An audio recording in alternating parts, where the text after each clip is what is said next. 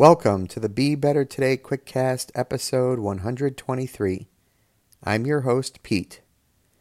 Today's quote comes from author, political activist, Nobel laureate, and Holocaust survivor Elie Wiesel, who once said, "The opposite of love is not hate. It's indifference." Given the division we see in the United States in 2018, this is a very important quote. We need to show love over hate with right words and actions.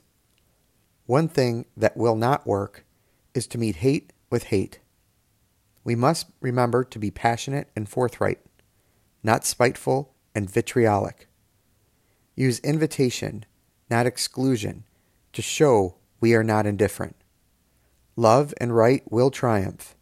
It is up to us to move the world to this path. Now, let's get out there and be better today.